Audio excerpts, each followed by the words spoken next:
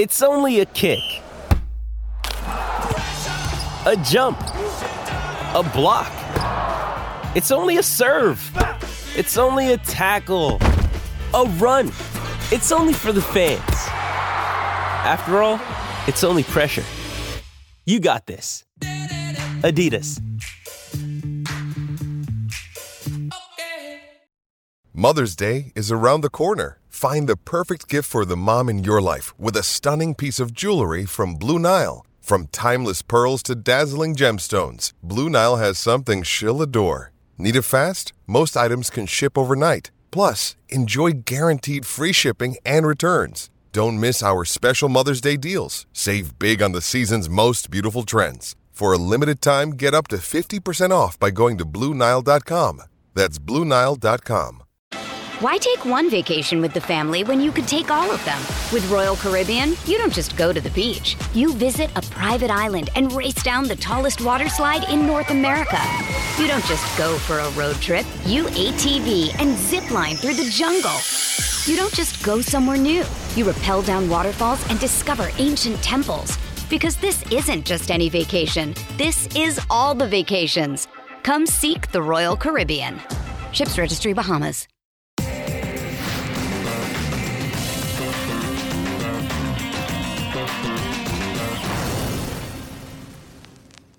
Hello everybody and welcome back to Mena's Masterclass. I'm Mena's, of course, and I'm thrilled to be joined today by 9-test veteran Jackson Bird. Jackson Bird played 9 tests for Australia, taking 34 wickets. He's also the all-time leading wicket taker in the Sheffield Shield for Tasmania and has taken 350 wickets in the Sheffield Shield at an average of 21.99. He's now made the move back to New South Wales and is contracted to play for the Blues for the next 2 seasons. All right, before we get into the interview with Jackson Bird, this episode is brought to you by NordVPN. Yes, you can grab an exclusive deal by heading to nordvpn.com/cricket unfiltered. You get a big discount on the plan, getting 4 months for free if you sign up for 2 years, and you get a completely risk-free 30-day money-back guarantee. There's never been a better time than right now than to sign up for a VPN. If you're a sports fan and a cricket fan, as I know you are listening to this show, then you can watch cricket from anywhere in the world by using your VPN. Yes, if you're traveling and you've got your sports viewing app on your device, you can just switch the VPN to change your virtual location and then you will never miss a ball. To grab the exclusive offer and never miss a ball of cricket, head to nordvpn.com/cricket unfiltered. I've put those links in the episode notes, so head to nordvpn.com/cricket unfiltered. All right, now it's time to get into the interview with Jackson Bird. Jackson, welcome to the show. How are you? Good, thanks. How are you? Thanks for having me. Yeah, great to have you on. Now, I don't know if you remember, but you've actually come on this podcast once before. Back in July 2017, you were one of the very first cricketers to come on the show. I remember there was a contract negotiations, all the players came off contract, and I reached out to your manager and got you on the show, and we had a chat. So that was 6 years ago. Yeah. Lots happened since then. Yeah. Firstly, you've moved back to New South Wales from Tasmania. You know, you had such a glorious career in Tasmania, the all-time leading wicket taker for them. You top 10, the number 10 in the Shield wicket-taking list. You know, what are your memories and what have you taken with you from your time down in Tassie? It was obviously 11 years ago I moved down there. I'm very thankful for Tasmania for giving me an opportunity to play first-class cricket or to be involved in a professional environment. New South Wales at the time was obviously, a really strong group of fast bowlers, so there was just not enough room for me, so I was lucky to get that opportunity, and, I was probably luckier that I slotted straight into a really good team at that time. It was probably the golden era of Tasmanian cricket.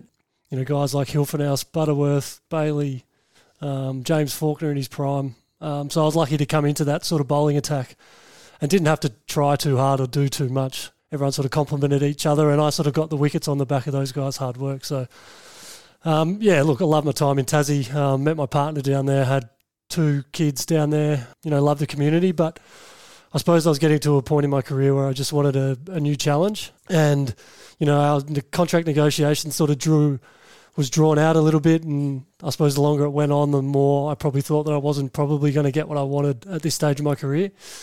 I was lucky enough that Shippy we kept in contact. We do anyway, because he's a great man to talk cricket about. So, yeah, we just opened up the dialogue, I guess, about coming home, and very thankful for Shippy and Greg Mail and Maxi Klinger for getting a deal done, because it's great to be back home. And what have they told you about why they've brought you into the squad? I spoke to Shippy a little bit about it, just to sort of come in and be that sort of senior player, I guess, senior bowler after Trent Copeland's left. So, obviously we've got Sean Abbott, who's played a lot of cricket, but we're not sure sort of how much he's going to be around this year with the World Cup being on and him being pushing, I guess, Australian selection. So if you look across our group, it is a pretty young group when you take out all the Australian guys. I think the role of a senior player, I think it's really important that senior players are around to help those younger guys navigate their way through the early stages of their career. I think that's really important, because it's, first-class cricket is hard. And if you're not going as well as what you would have liked, or you're sort of coming up against things you might never have gone through before, it can be pretty hard. So I think if you can lean on the senior players that have been through it before, it can make it a little bit easier, and hopefully you can turn that.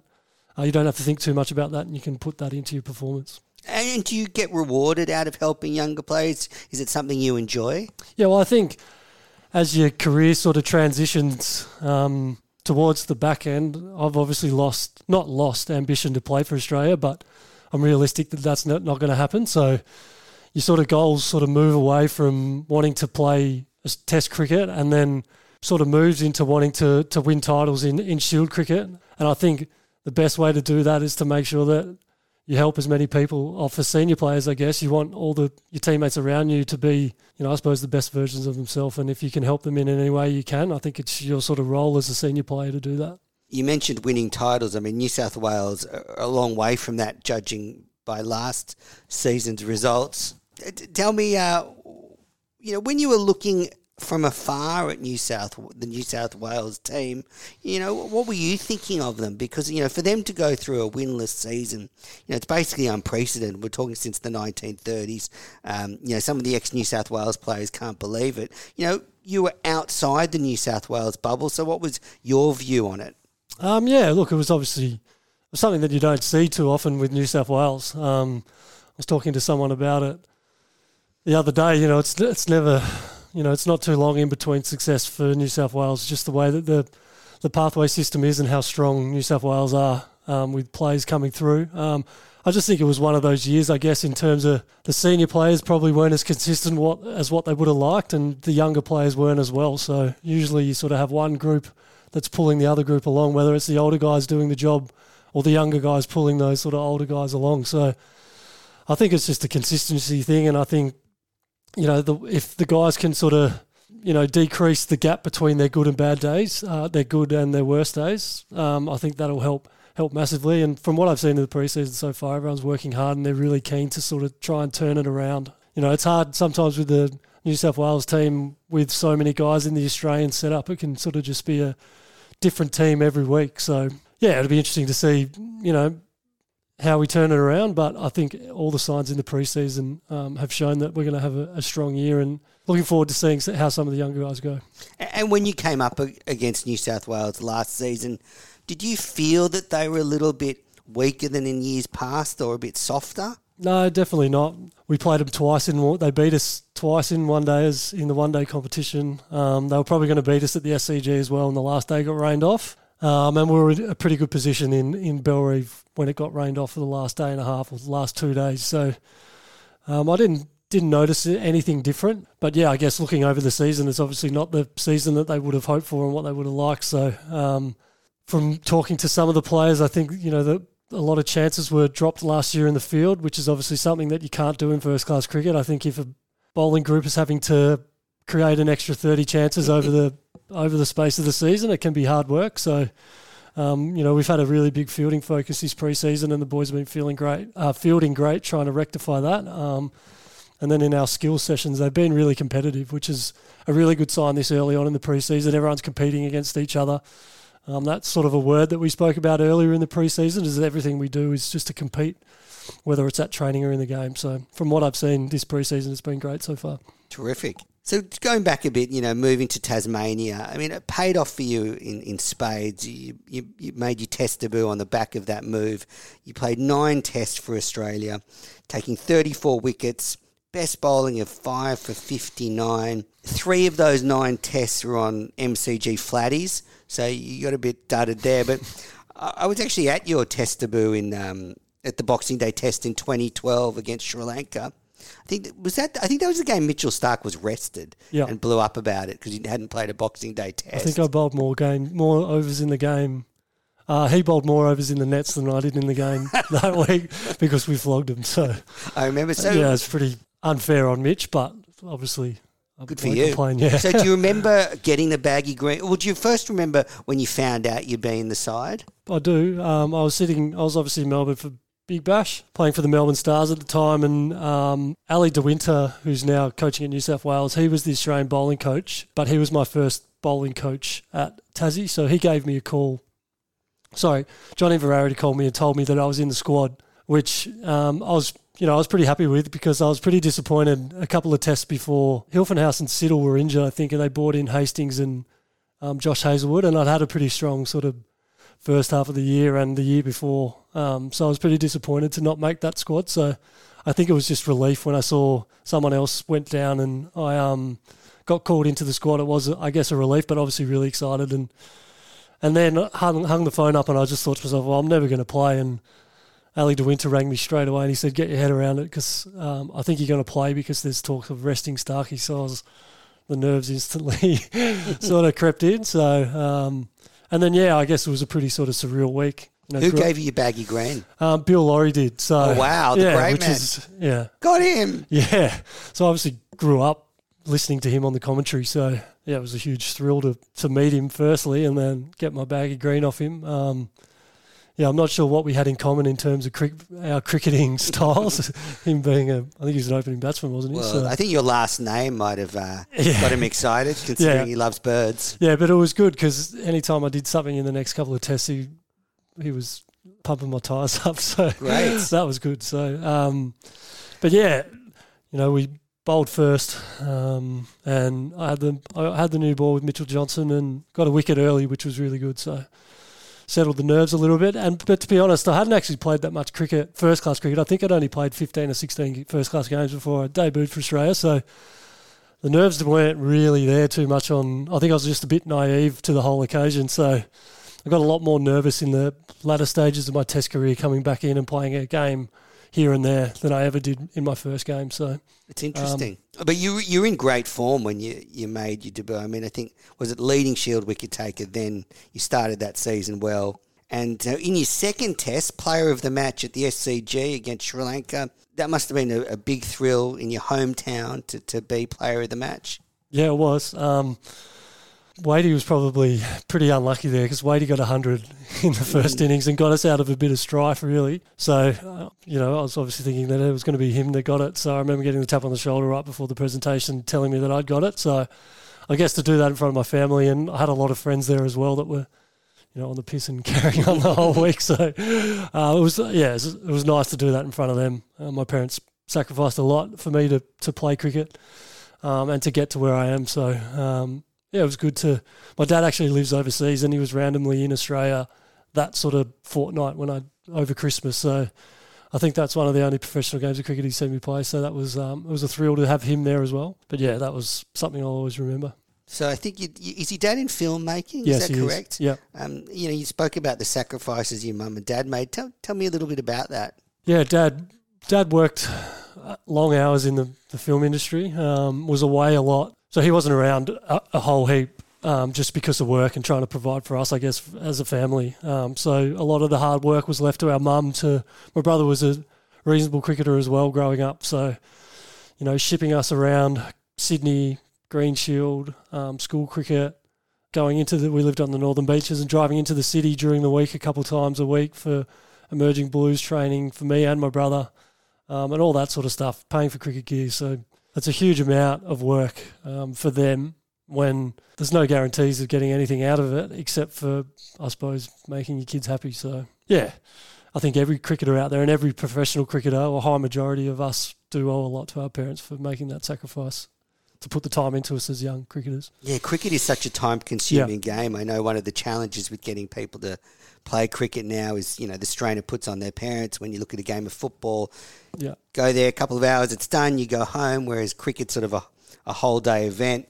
So next stop in your career, you were part of the Ashes squad in 2013, and that was a very strange tour. It started, I think, with Mickey Arthur as coach, then Darren Lehman was brought in. You played one test on that tour.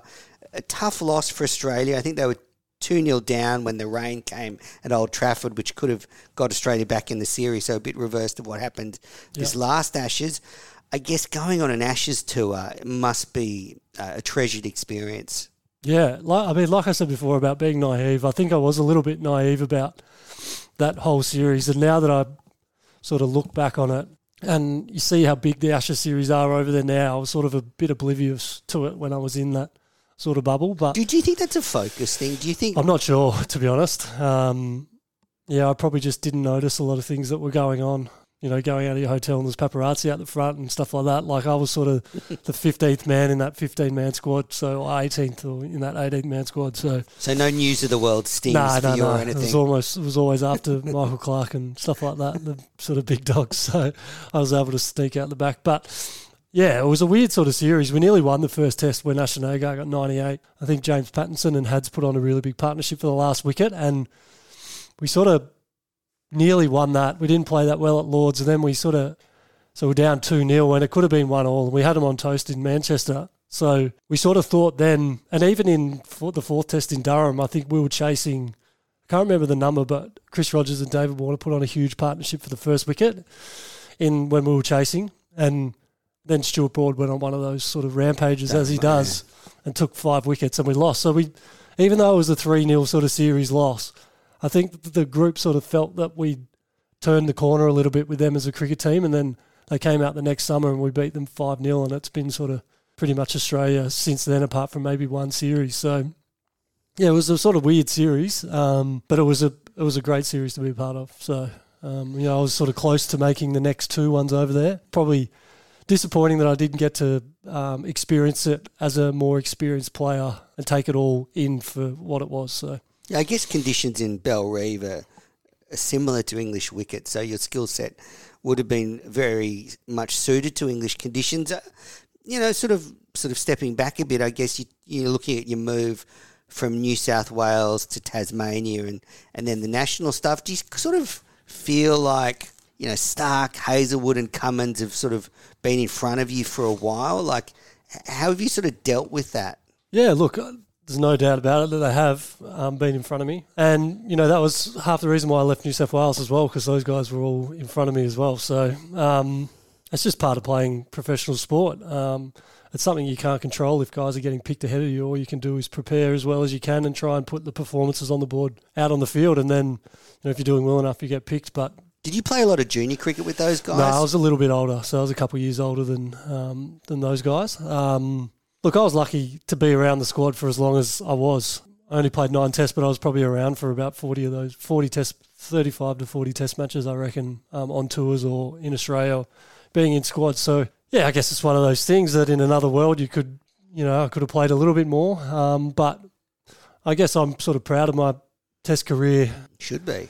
And, I did everything that I could to be ready to go to play. And I did everything, I feel like I did everything in performances in Shield cricket as well as what I could. So I suppose that makes me sleep a bit easier at night, knowing that, I did everything that I possibly could. So, and, those guys, there was James Pattinson as well, they're 4 great bowlers, all taken over, apart from Paddo, all taken over 200 test wickets. And I guess when I first started before them, it was Sids, Ryan Harris, Mitchell Johnson, Ben Hilfenhaus. So I suppose to be in and around those names is good. So part of the fast bowling cartel, I'm sure. Yeah. All right, we're going to take a quick break and then we'll be back with more. Hey, it's Kaylee Cuoco for Priceline. Ready to go to your happy place for a happy price? Well, why didn't you say so? Just download the Priceline app right now and save up to 60% on hotels. So whether it's Cousin Kevin's Kazoo Concert in Kansas City, go Kevin, or Becky's Bachelorette Bash in Bermuda, you never have to miss a trip ever again. So download the Priceline app today. Your savings are waiting. Go to your happy place for a happy price. Go to your happy price, Priceline. Why take one vacation with the family when you could take all of them? With Royal Caribbean, you don't just go to the beach. You visit a private island and race down the tallest water slide in North America. You don't just go for a road trip. You ATV and zip line through the jungle. You don't just go somewhere new. You rappel down waterfalls and discover ancient temples. Because this isn't just any vacation. This is all the vacations. Come seek the Royal Caribbean. Ships Registry, Bahamas.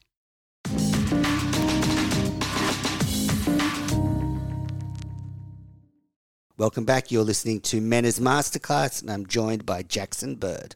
One memorable performance of yours, or a series that is memorable, is in early 2016. Australia went to New Zealand with the number one test ranking on the line. Big series. Steve Smith was captain then, and you put in a tremendous performance. It was, I think, in the second test, your best test performance of 5:59. Australia won that series and then went on to become number one in the world. So that must have been a great tour and win for the team to sort of have that moment where you're number one. Yeah, it was. And that was the first time I'd been back in the Australian squad since the 2013 Ashes. I sort of had a run of injuries. And then, I bowled terribly in the first innings of the first test on the first morning. I was running into a huge breeze at Wellington and I just couldn't get it right. And we came off, we skittled them, and I was pretty sort of dejected. And then bowled well in the second innings, but didn't have much luck. But then the second test was that test that Brendan McCullum got 150 off 50 balls or whatever it was. So that early was Bazball. Early Bazball, yeah. So, I guess I was lucky in the second innings to get some wickets because I wasn't bowling that great in the second innings as well. And I was just sort of, I think I came off the field at tea or at lunch, and I gave myself a pep talk saying, come on, this is it. Like, you got to do something here. And then got on a bit of a roll with the old ball, was reverse swinging, and then changed the ball to the second new ball that was available, and then took a couple of wickets there. So I was lucky because I probably wouldn't have played again. Terrific stuff, though. I mean, but no, it was nice to contribute in a winning Test match. I suppose parachute in on that number one Test ranking for me because I obviously wasn't really around the team all that much in that sort of period. But yeah, it's nice a nice sort of memory from that. Absolutely. Stage of my career. Do you now when you were watching the most recent Ashes and the England batters were doing a bit of a baz at the crease? I mean, it must be very off-putting for a first-class bowler when all of a sudden a batter starts playing T20 cricket. Or yeah, it definitely is because you can sort of cop it on the chin a bit in the second innings when they're trying to build a quick lead and stuff like that.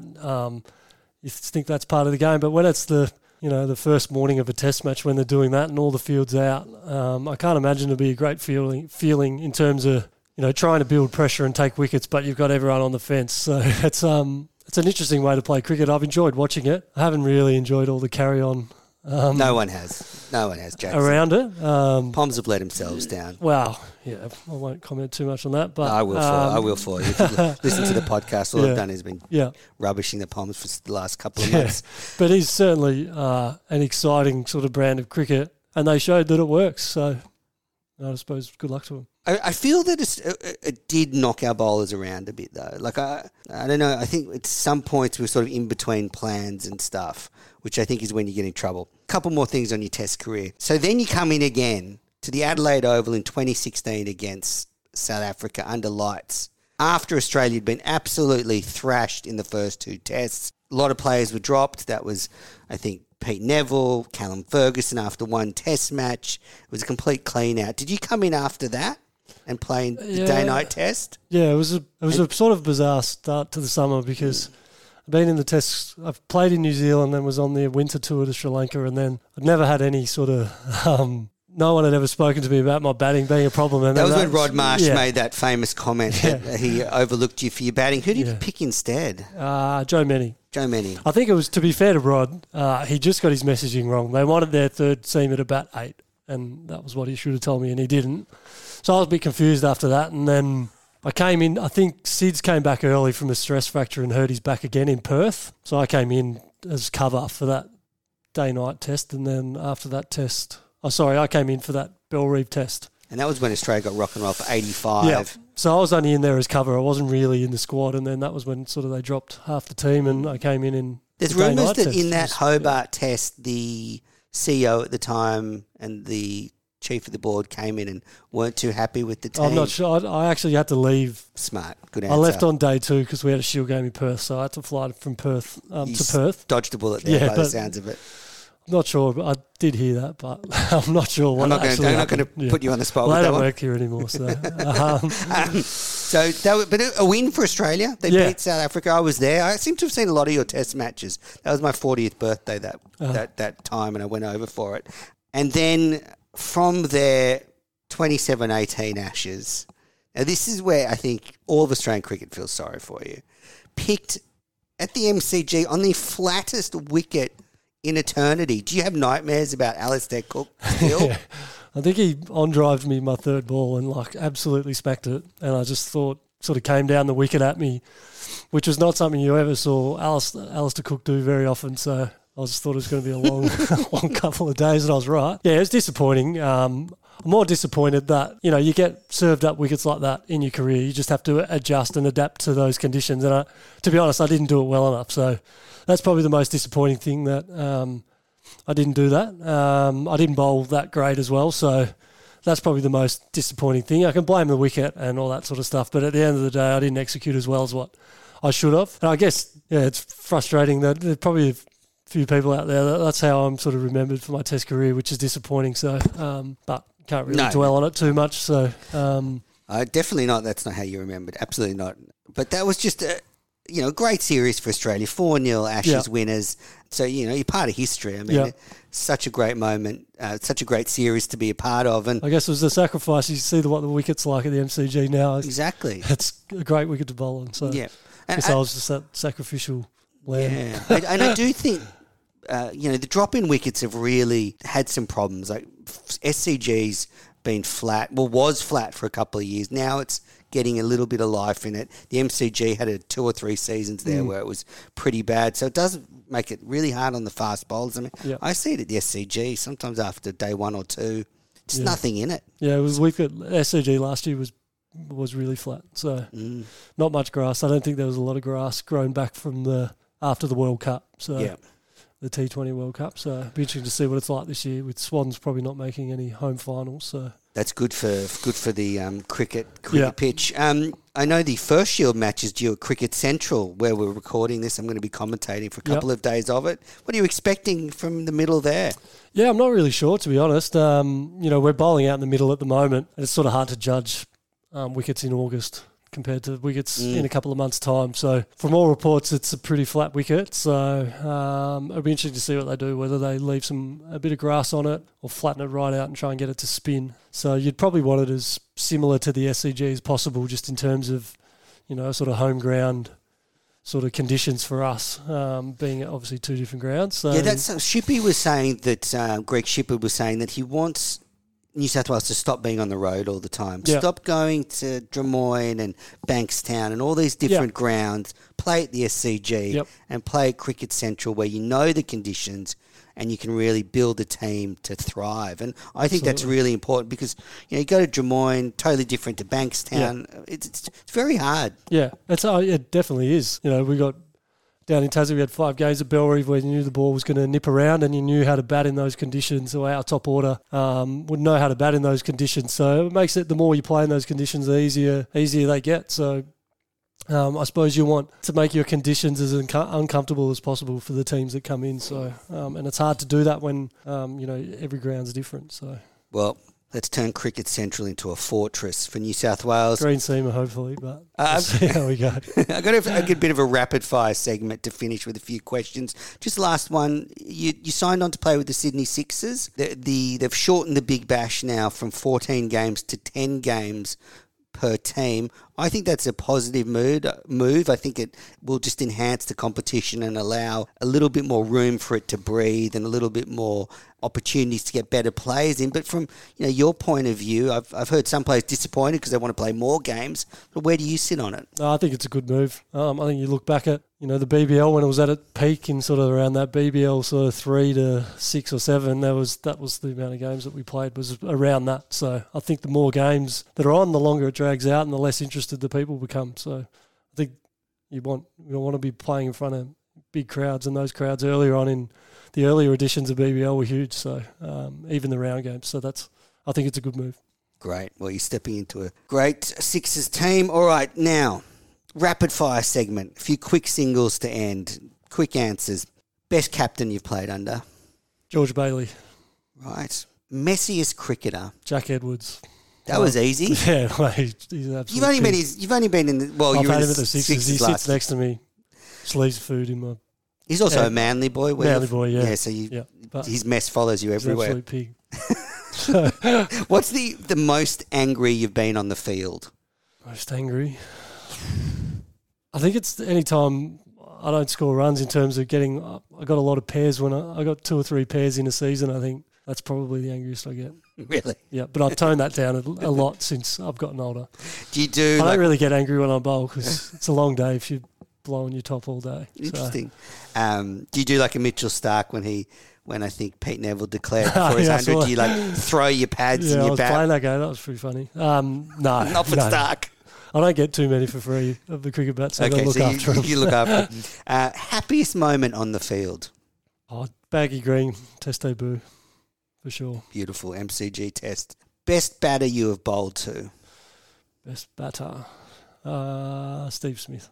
Really? Yeah, well, record speaks for itself, really. So, what's it like bowling to Smith? Because looking at him, he sort of moves around a lot, but he seems to have so much time. Yeah, I was bowling to him in the nets in BBL last year when he was on that run where he scored a couple of hundreds, and I just felt like I was bowling 50 kilometres an hour. So he was just had so much time and could hit the ball wherever he wanted, and I didn't have any answers for him really. So, but yeah, he's a hell of a player.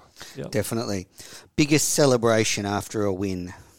Probably BBL, when we won the BBL. That was pretty good. Which one? I'm just trying to remember the second one. Was that where you were sort of still in lockdown, so you were partying by the Harbour Bridge? Yeah. So that was... footage of Dan Christian. I wouldn't say it was the biggest one, but it was great. So, yeah. Speaking of Jack Edwards, I think commentated on a game he played the next day. I was talking about that yesterday with someone, actually. And I couldn't work out, but in the first few overs, he couldn't run between the wickets, and there was a lot of confusion between him and the batter. But I think when Edwards decided just to slog, he was okay. I think he got some runs that day. But I think he had a beer on the way to the ground that morning, so not sure how he can. All right, best opposition sledger. So, firstly, leaving New South Wales, did you cop a lot when you play the Blues, or? No, I didn't cop a lot from the Blues. Friends with a lot of them. Good. Victorians were always, they'd always give it to you. So the Vic's the worst.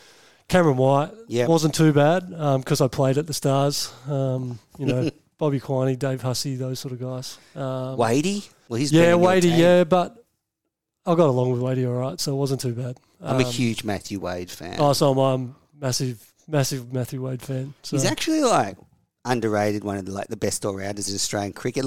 Who's opened the batting, played in the top order as a batter, kept. He can bowl at first-class level. Yep. I call him the little general, like Napoleon. All right, last couple. Teammate you would least like to be stuck on a desert island with? Siddle, would he be annoying after a while? No, Sid's would be all right. Just trying to think back to Tassie days, or James Faulkner actually would absolutely do my head in. Why? Yeah. He's just got so much going on in his head, and he's always at you. Great bloke, absolutely love him, but he would, be horrendous. Okay. So, with no personal space with him. So no Faulkner on a desert island. No. And just to take the listeners into a bit of what makes you tick. So, favourite movie? What's your go-to kind of movie? I like the old school gangster movies, like mafia movies. So, Goodfellas, Casino, one of the best. The Godfathers, those sort of movies. So, anything like that with De Niro and Al Pacino in are usually pretty good. So. And do you have a go-to TV series at the moment? My favourite TV series was The Sopranos. Shock.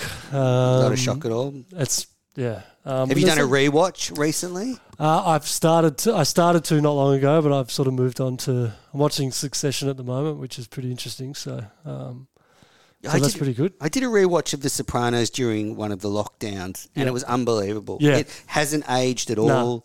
Timeless. It's still so good. But that's it, Jackson. Thank you so much for coming on the Cricket Unfiltered podcast. Best of luck with your return to the Blues. You know, you're starting from a good spot, so you can only go up from here for the team. Yep. But thank you so much for your time, and I'll see you during the season. I'll be commentating on some of your games. No worries. Thanks, guys. Cheers. Thank you.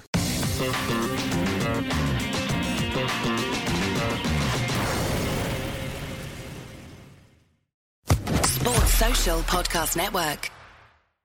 With Lucky Land Slots, you can get lucky just about anywhere. Dearly beloved, we are gathered here today to... Has anyone seen the bride and groom? Sorry, we're here. We were getting lucky in the limo and we lost track of time. No, Lucky Land Casino, with cash prizes that add up quicker than a guest registry. In that case, I pronounce you lucky. Play for free at LuckyLandSlots.com. Daily bonuses are waiting. No purchase necessary. Void where prohibited by law. 18+. Terms and conditions apply. See website for details.